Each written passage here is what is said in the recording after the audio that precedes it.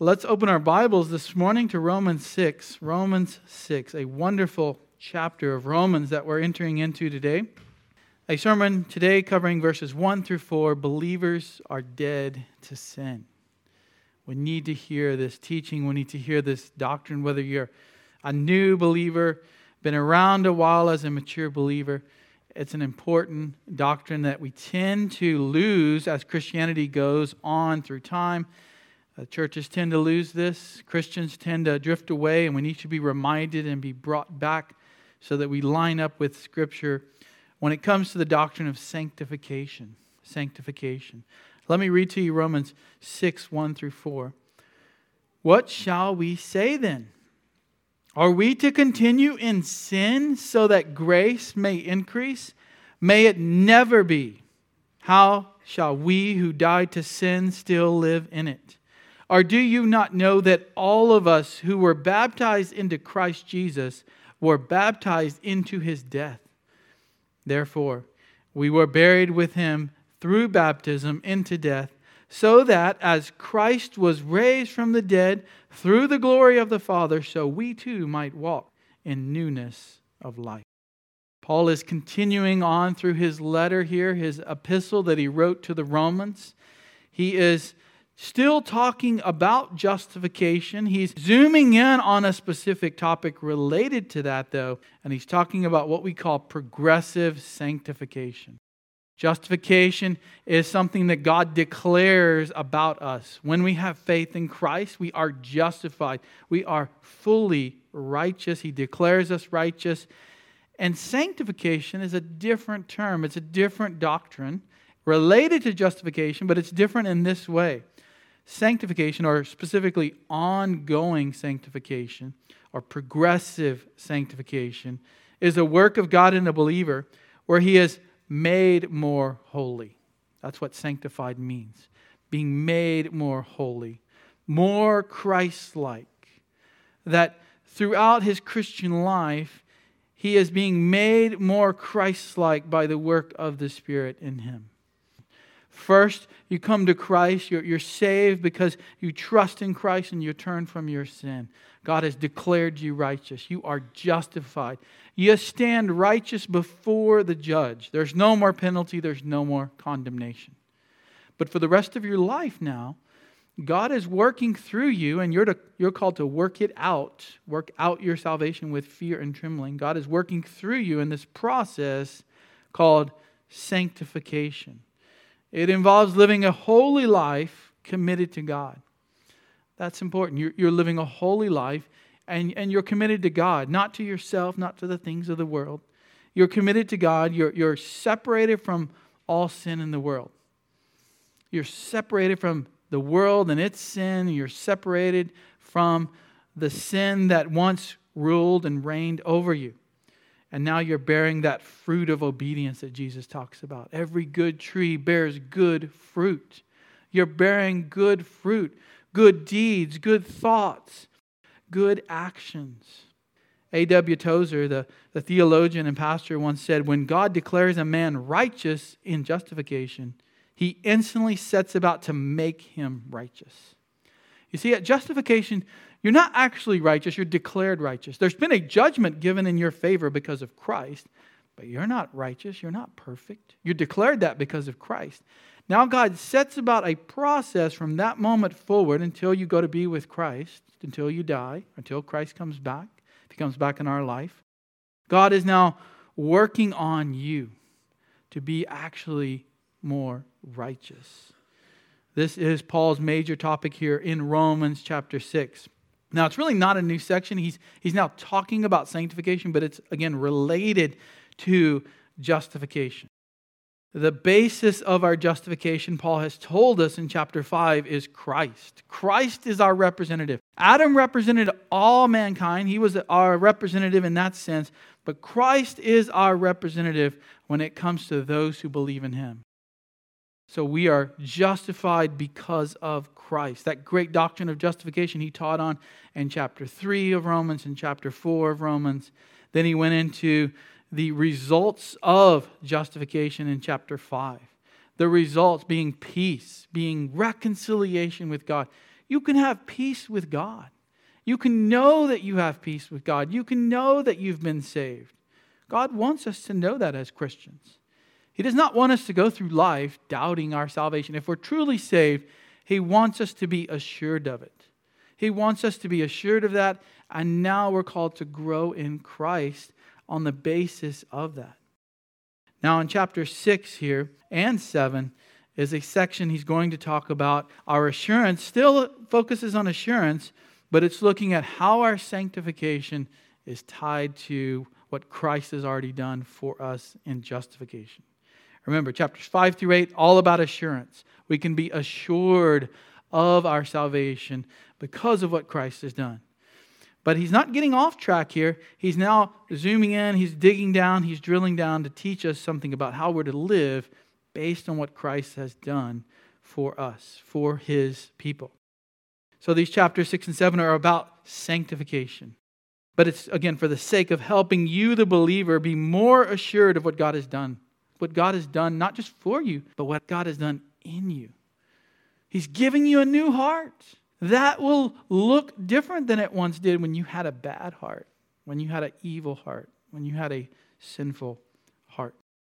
Now, if we look at the end of chapter 5, where we left off as we finished out the chapter there, look at verse 20. Now the law came in so that transgression would increase.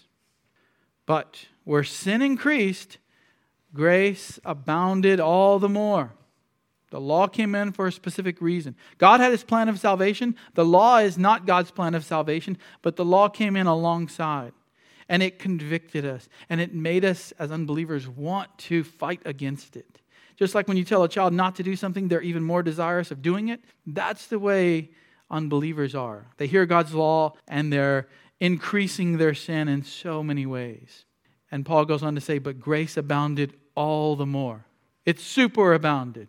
Whatever the law brought in our minds and hearts to do, the law didn't cause it, but we cause it from our sin looking at the law. Whatever happened there, Paul is saying, God did so much more, infinitely more with His grace. Verse 21, so that as sin reigned in death, even so grace would reign through the righteousness to eternal life through Jesus Christ our Lord. So yes, there's sin. Yes, Adam brought sin into the world, but God's grace abounded all the more. Yes, the law came and we wanted to sin even more, each of us. But grace abounded all the more. Now it reigns in Christ, those who are in Christ.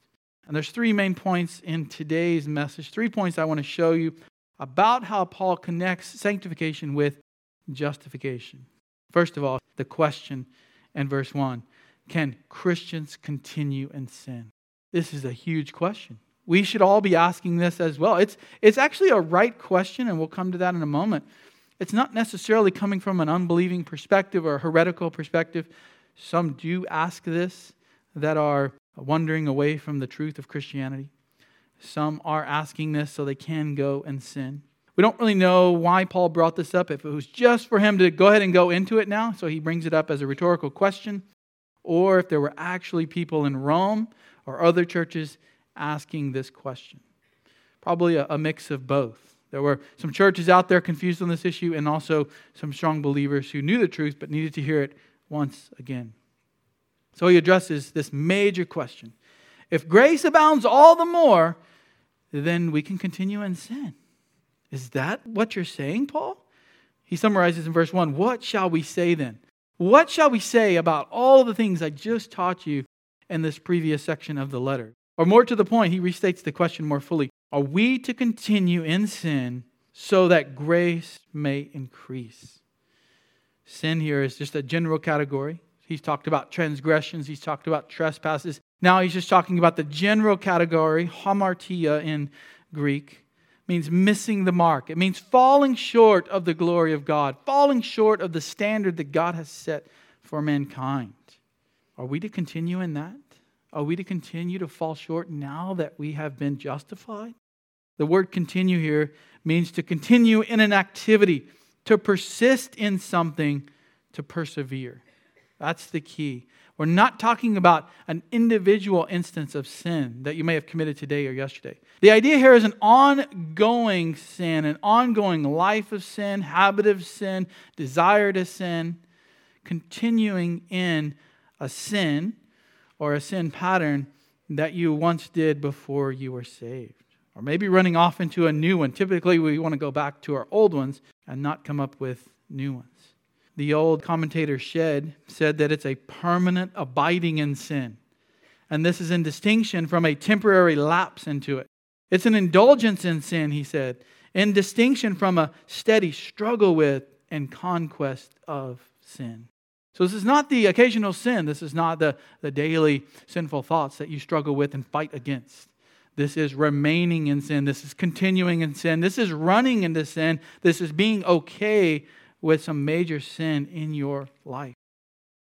So Paul, based on what you said in 5:20, is it not right? So here's the question. Is it not right for us to sin because God looks even better every time He shows us grace? If grace superabounds, if grace looks so much better than our sin, then hey, let's just go sin so God can look good. I mean, that's the way sinful minds sometimes work, isn't it? I'm letting God show people how graceful He is. Is that what you're teaching, Paul? That's like saying, let us encourage sickness so that healing may increase. By the way, this is the view called antinomianism. Anti meaning against, and nomianism dealing with the law. So these are folks who are against the law of God, against the commands of God. Lawless, Jesus calls them. He says, depart from me. This is people who come to Him and they say they're Christians on the last day. And He says, I never knew you. Depart from me, you workers of lawlessness. People who said they were Christian, they said they did good works for Christ. Actually, they didn't care about His commands at all, and they were lawless, without law. Antinomianism is the teaching that Christians are not under any obligation to obey the laws and commands of Scripture. Now, there's some debate, if you want to get into it, about the Mosaic Law and what that means for Christians today. But antinomian is not about that. And antinomian says there's no laws for the Christian. It's all grace. There's no commands we have to obey, they would say. It's all grace. We're under grace now. It's really the opposite of legalism. Legalism is all about the law and not grace. Either people say you've got to obey the law to be justified or continue in your sanctification. You've got to obey the law. They would say this is the opposite of that. This is the other ditch. If you're going down the road, you don't want to fall off into the ditch of legalism. You don't want to fall off into the ditch of antinomianism. You want to go where the Bible leads us to go. God's Word tells us the truth on this issue. So antinomianism, it teaches that law has absolutely no place in the Christian life. Antinomianism completely ignores the commands of Jesus for the Christian life. The Sermon on the Mount is ignored. Some Christians may be more holy than others, they say, but it's almost as if by accident. That's just a good thing that you're more holy, but it's not based on what you've done in the Christian life. In other words, a person can just walk the aisle and then just say, I've got my ticket punched and I'm waiting for heaven. There's nothing for me to do. There's nothing for me to obey. I've got my ticket punched and I'm waiting for heaven. We've probably met folks who might believe that. We've met folks who kind of act like that, even if they don't say it. Some have been more bold to say that. They've had a belief in God, but they're not Christian, like Voltaire, the French skeptic. He said, God will forgive. That is His business. God will forgive, so I'll go and sin. God's business is to forgive. The poet W.H. Auden said, I like committing crimes because God likes forgiving them. Really, the world is admirably arranged. He liked the way the world was arranged because he's hearing, God will forgive your sin, God will forgive your sin, and he's just going out sinning. It's a false teaching. It says that Christians can go on sinning without any penalty, without any discipline, without any conscience that is pricking us, telling us that we're doing wrong. There are many versions today, many versions. It's been around since the early church, by the way, this false teaching. A couple of views today that have gone this direction. One's called hyper grace. Hyper grace. Not just God's grace, but hyper grace. It's all about grace, and there's no focus at all on obedience. They would say that sanctification is not important. Words like obedience and commands are bad. They say when we sin, we just need to think back to our justification. When you've sinned, it's not repent and confess and now strive to follow the Lord through the Holy Spirit working in you and pray that God would help you do that. No, it's just look back to what Jesus did. It's never, I'm the one that's sinned, I'm the one that's wrong. Let's just look back now to something in the past. Usually it's an event like walking an aisle, maybe a baptism. But sometimes it's just looking back to justification in general. That's hyper grace. Now there's a half-truth there. When we sin, we do need to look at Christ. We do need to look at Christ as our Lord, as our Savior, as our example of godliness. But it's a half-truth because it leaves out the part of obeying the Lord, pleasing the Lord. Giving our life, Paul will talk about this in Romans 12, giving our life as a sacrifice to follow Him and be pleasing to Him. Not earning our salvation. We're already justified. Now we're going to live a life that's pleasing to Him. What we couldn't do before we were saved, we can do once we are saved. Another sort of a vague area here, I would call it celebrating sin and brokenness. There's all this talk today, particularly in women's literature and Christian literature, about being broken. One woman even came out with a book. It's called The Broken Way. And in the clip, I think she uses the word broken in 2.5 minutes about 100 times. Just broken, broken, broken, broken, broken. And there's so much talk about brokenness that becomes accepted. We're all broken. Let's all just get used to it. We're all here to care for one another being broken.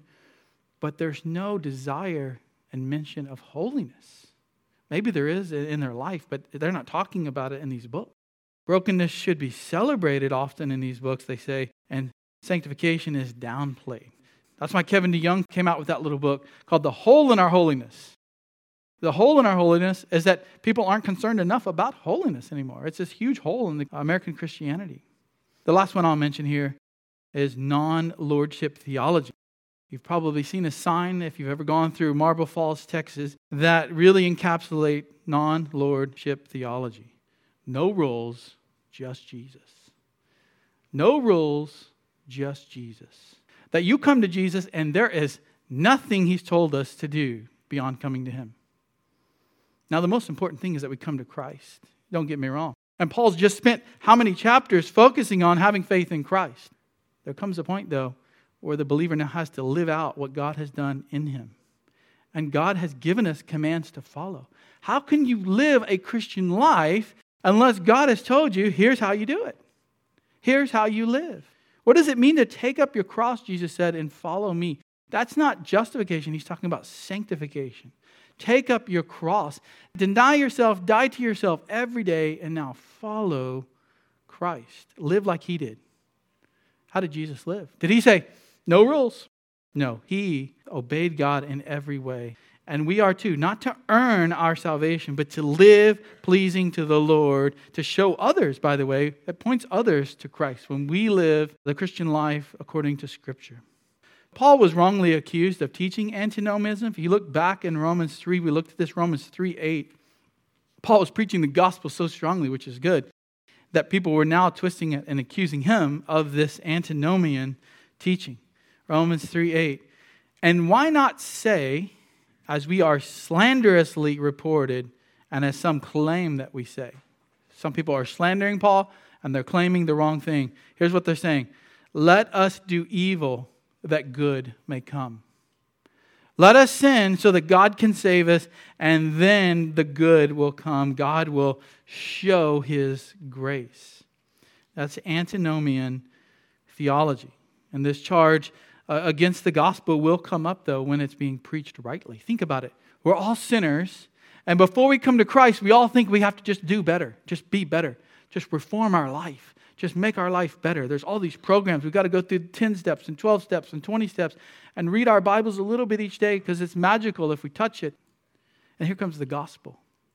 And it says, you can do nothing to save yourself. Trust in Christ. He has already done it all. Wow, that is God's grace.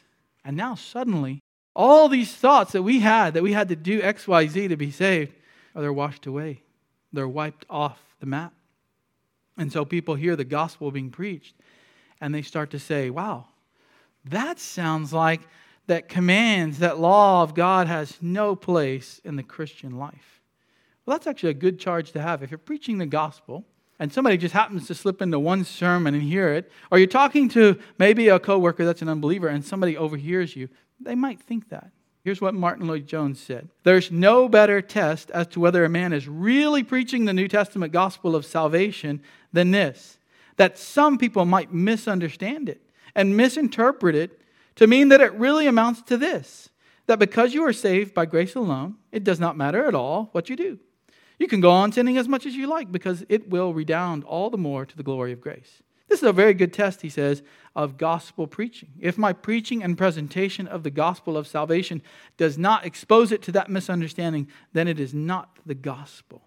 This particular misunderstanding can only arise when the doctrine of justification by faith only is presented. Now we know, once you're justified, once Christ brings you in to His body, you are to grow. You are to understand the truth about that. That's why Paul waited till Romans 6 to bring it up. He didn't bring it up in Romans 1. What did he start with there? We're sinners. And then he spent all of chapter 2 about that. Most of chapter 3 just flat out said we're all sinners. We've all sinned. None of us seek God. We're all going to hell without Christ. Now finally in chapter 3 near the end, he brings out the cross and the atonement and propitiation and all the things that Christ has done for those who believe in Him.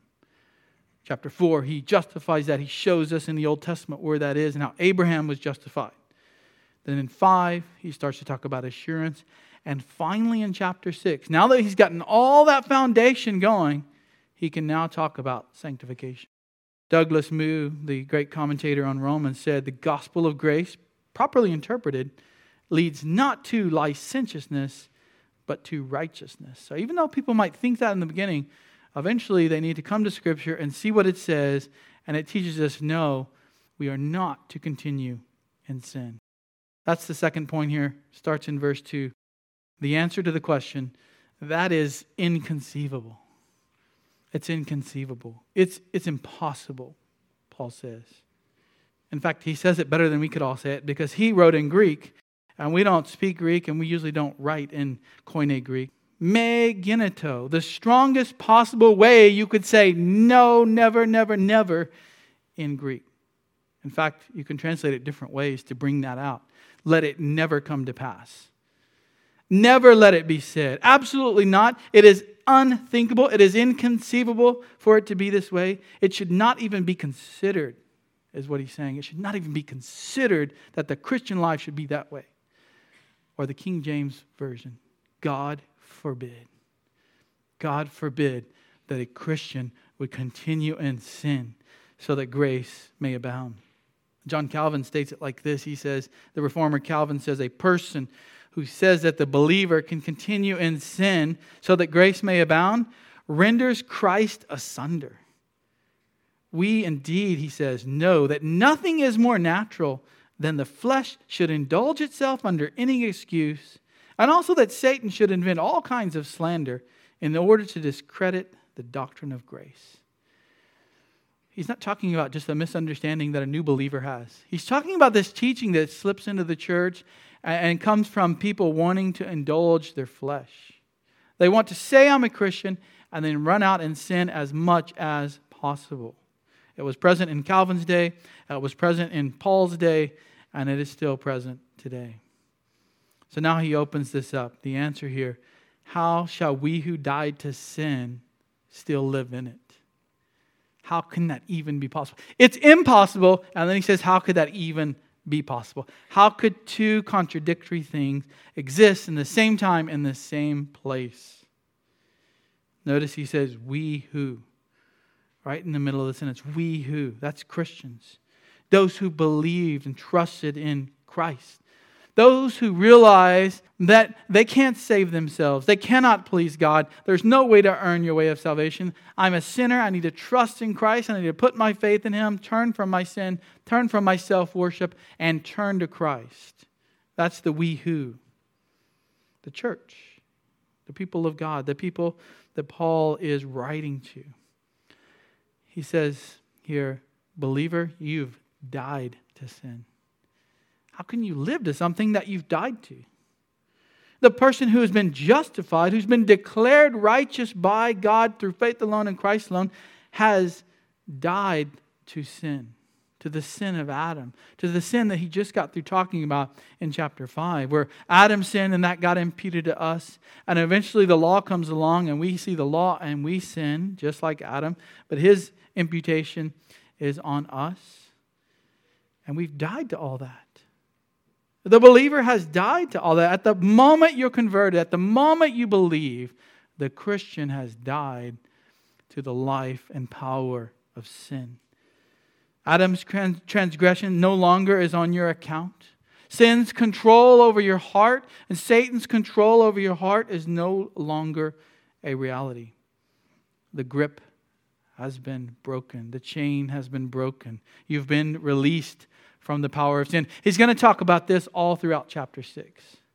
We're not slaves to sin. We're not slaves to Satan. We're not slaves to the power of sin anymore. We're now slaves of righteousness. We're now slaves of Christ. We've been transferred into a new realm, into a new kingdom. So that grip has been broken. Paul says you've died to it. How did Christ bring about our death to sin? How did he do that? He did that through his work on the cross. When he died for us on the cross, he died and we died, Paul's going to say in a moment, we died with him in a spiritual sense. And so we are dead to sin. He took all the sin guilt that we had built up and he took it off of our account and he gave us his righteousness. That's how he did it. He did it on the cross. Colossians 3:3, for you died and your life has been hidden with Christ in God. You died, not physically. You died spiritually in the sense that your old self, your old man has passed away. And the new has come. The old self, the old man is dead. The old man.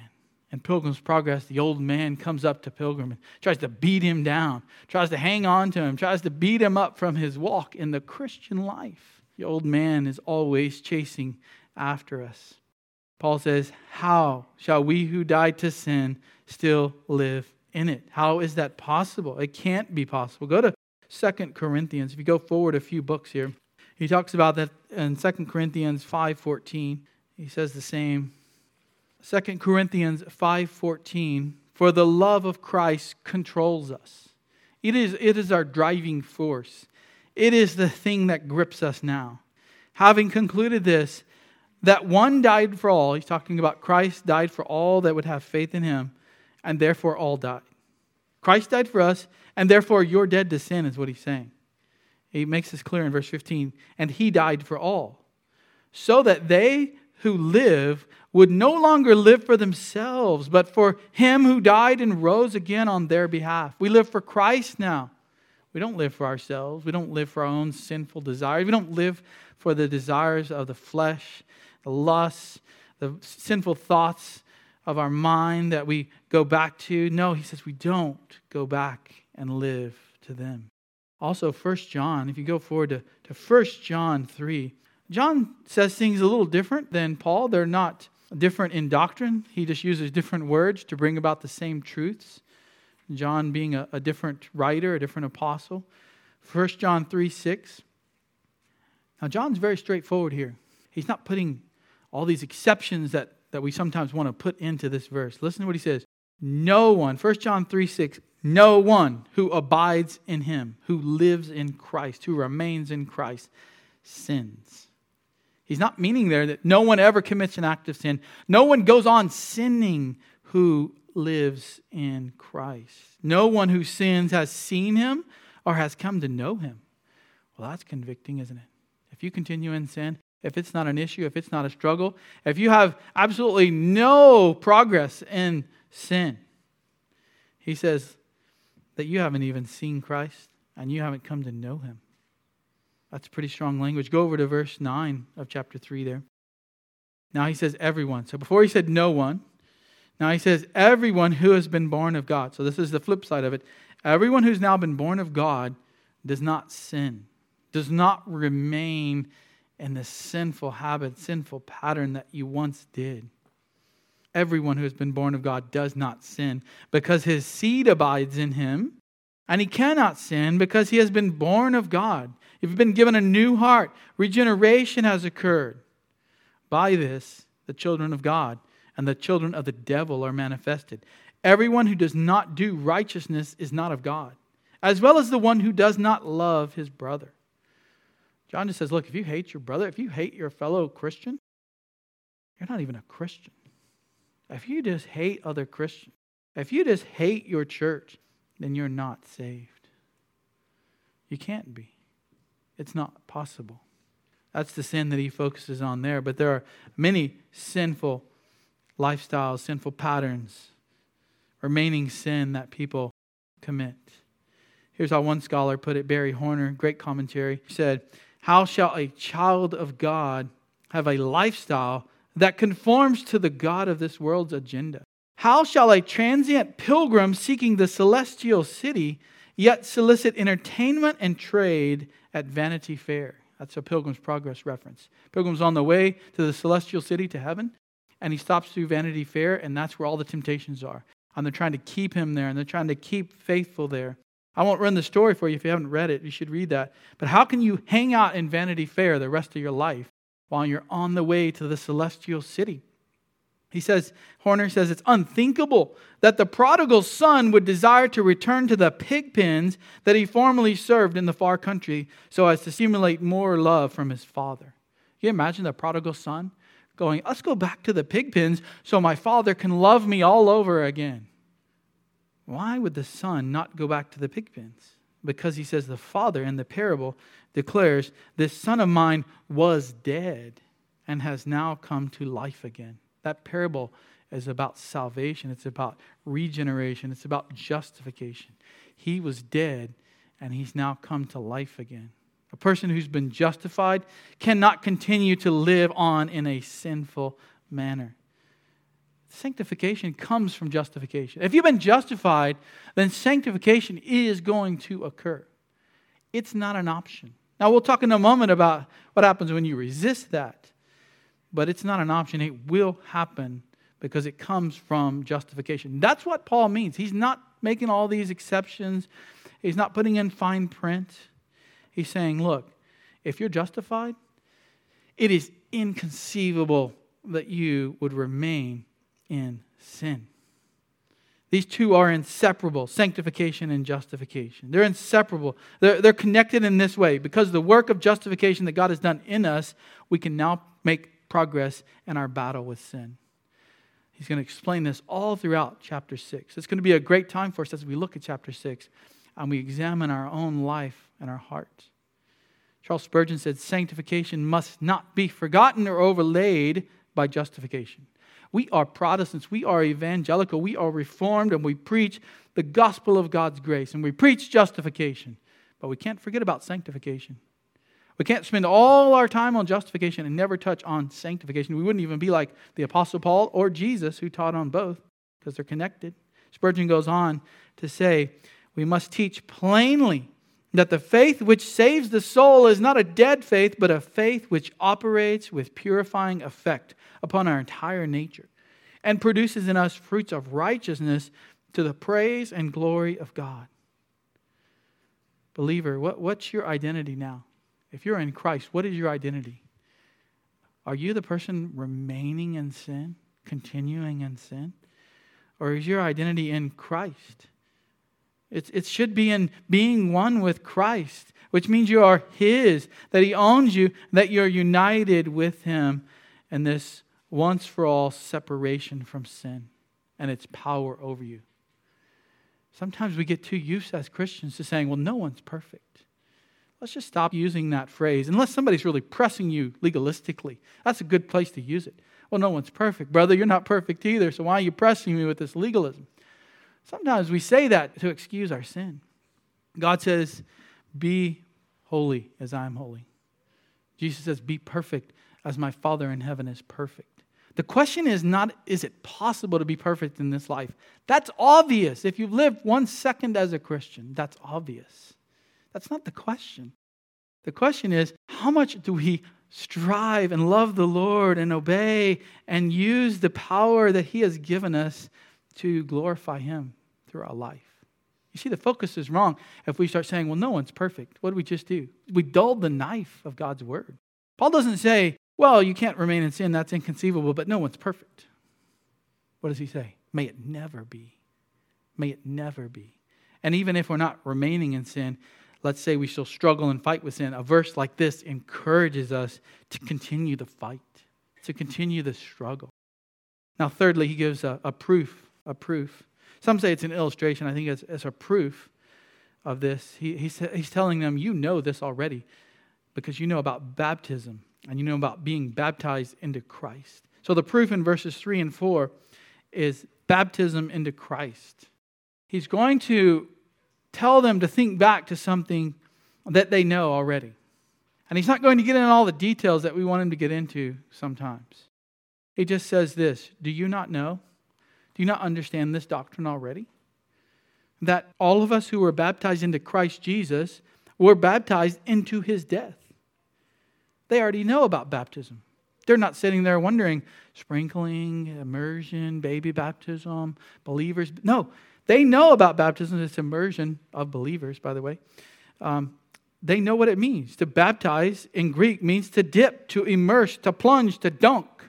Sometimes even the military writers and the historians of the day, like Josephus, would write about an army coming in and just smashing the city. And he would say something like the city was baptized. It was plunged into this chaos.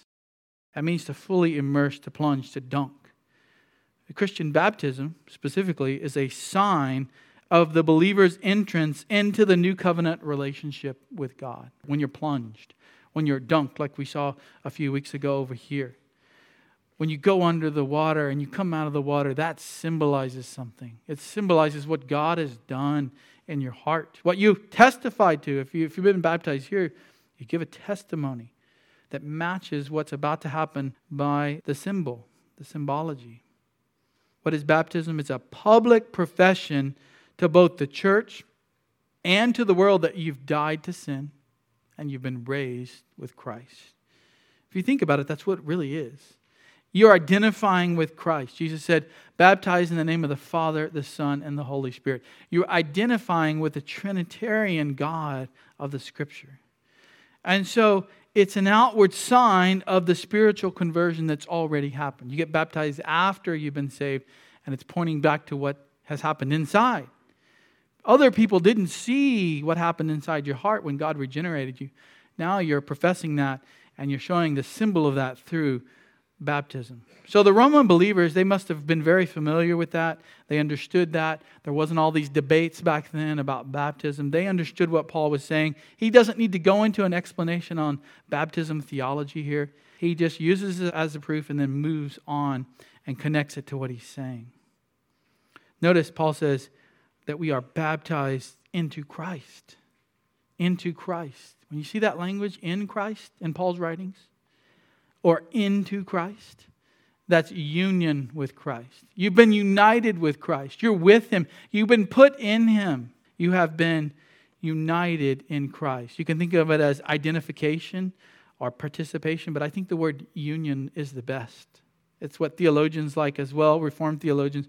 You are now in a union with Christ. And baptism now symbolizes it. You see how he shortened all this down? You've been baptized into Christ. Remember that?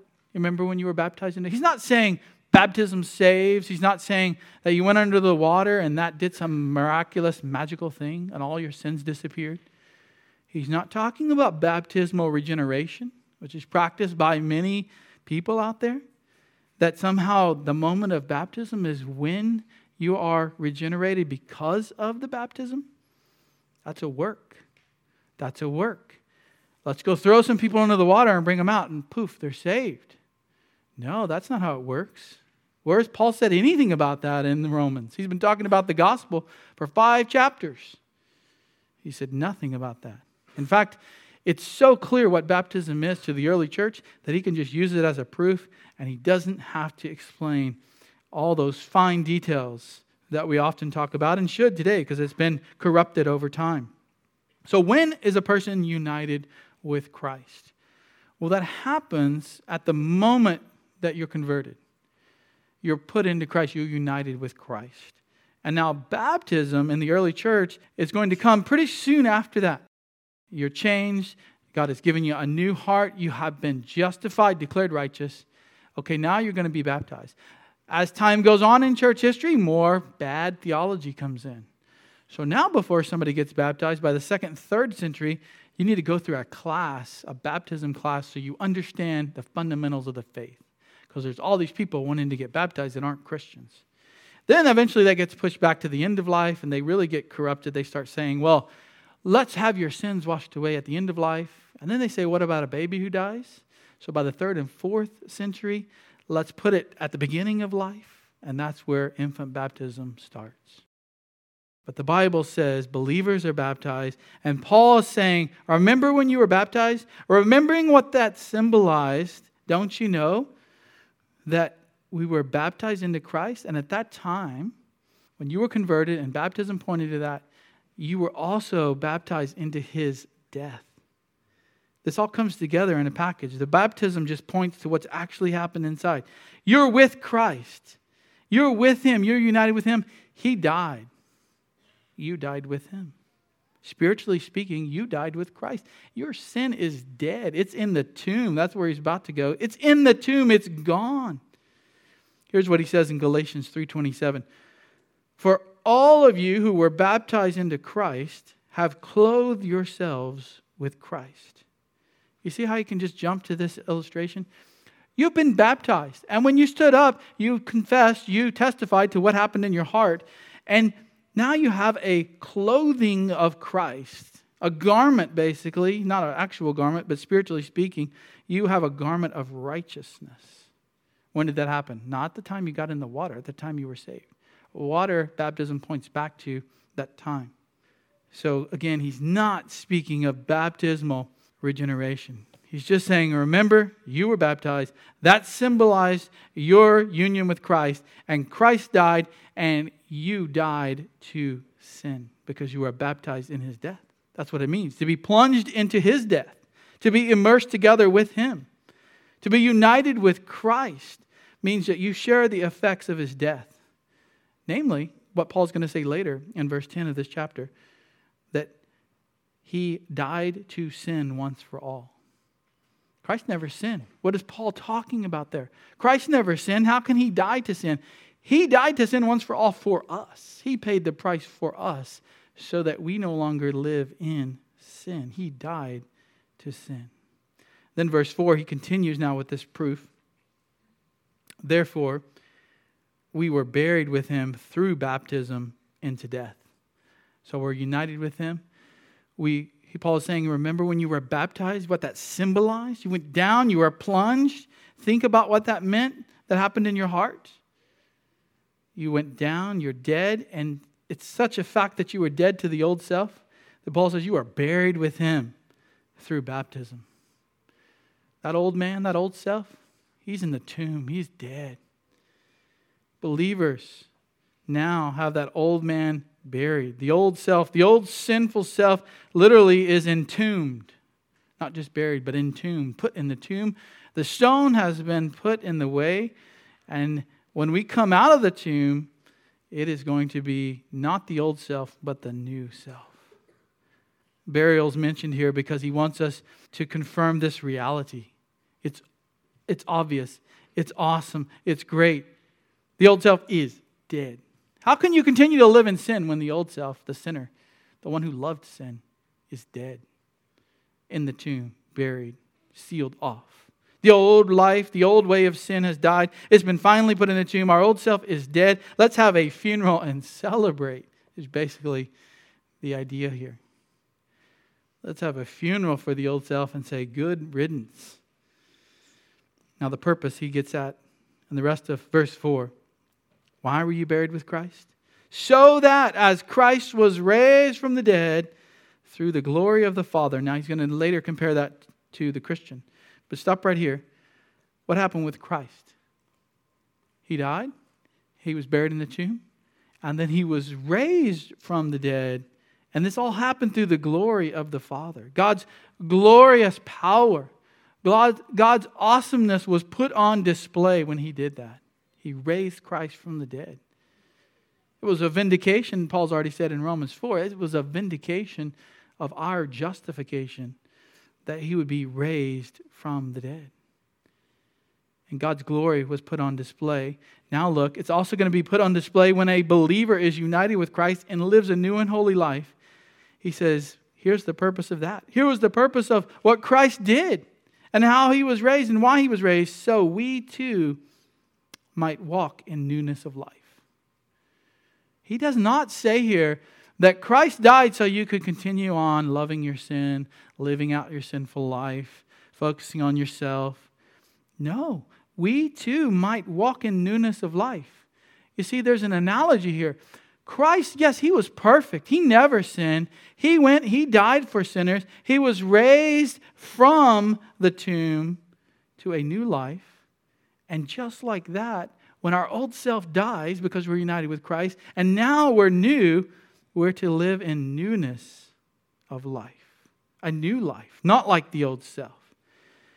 This is what I often talk about when I baptize somebody. That Romans 6 gives us this picture. That in baptism, you go down into the water, and that's symbolizing that your old self is dead. You come up out of the water, that's symbolizing newness of life. And this is the verse for that. It's so clear that Paul could just say it. Now, some people say this isn't water baptism. There's no water here. There's only a couple of godly men who say that. We can disagree with them. It's pretty clear Paul wants the Romans to think of water baptism. Not because it saves you, but because it's a great picture of this union with Christ, and it testifies to it.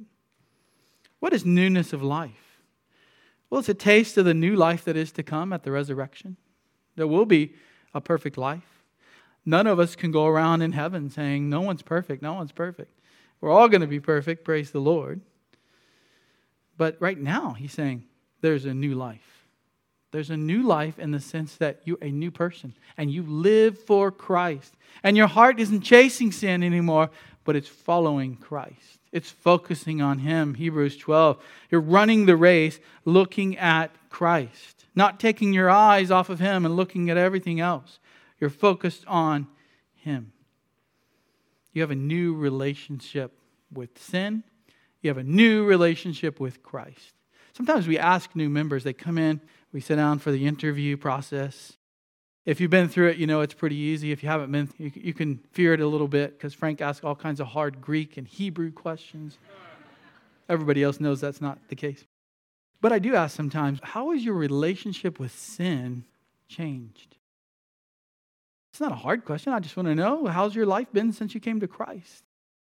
And sometimes the follow-up would be, how's your relationship to God or Christ changed?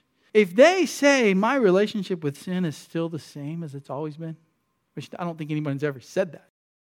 But if they did, then they haven't been saved. If they say that and believe that and know that to be true, that's not a Christian, because a Christian has this newness of life.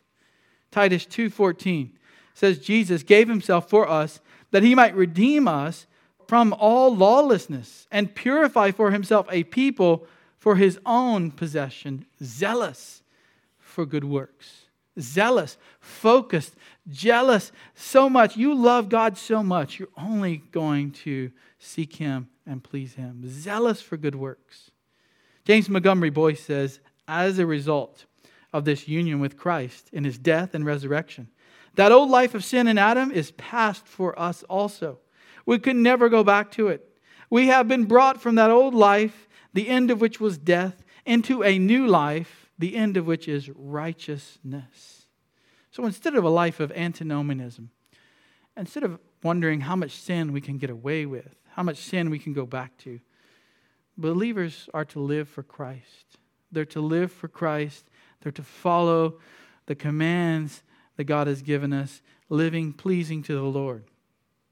What if you're still continuing in a life of sin?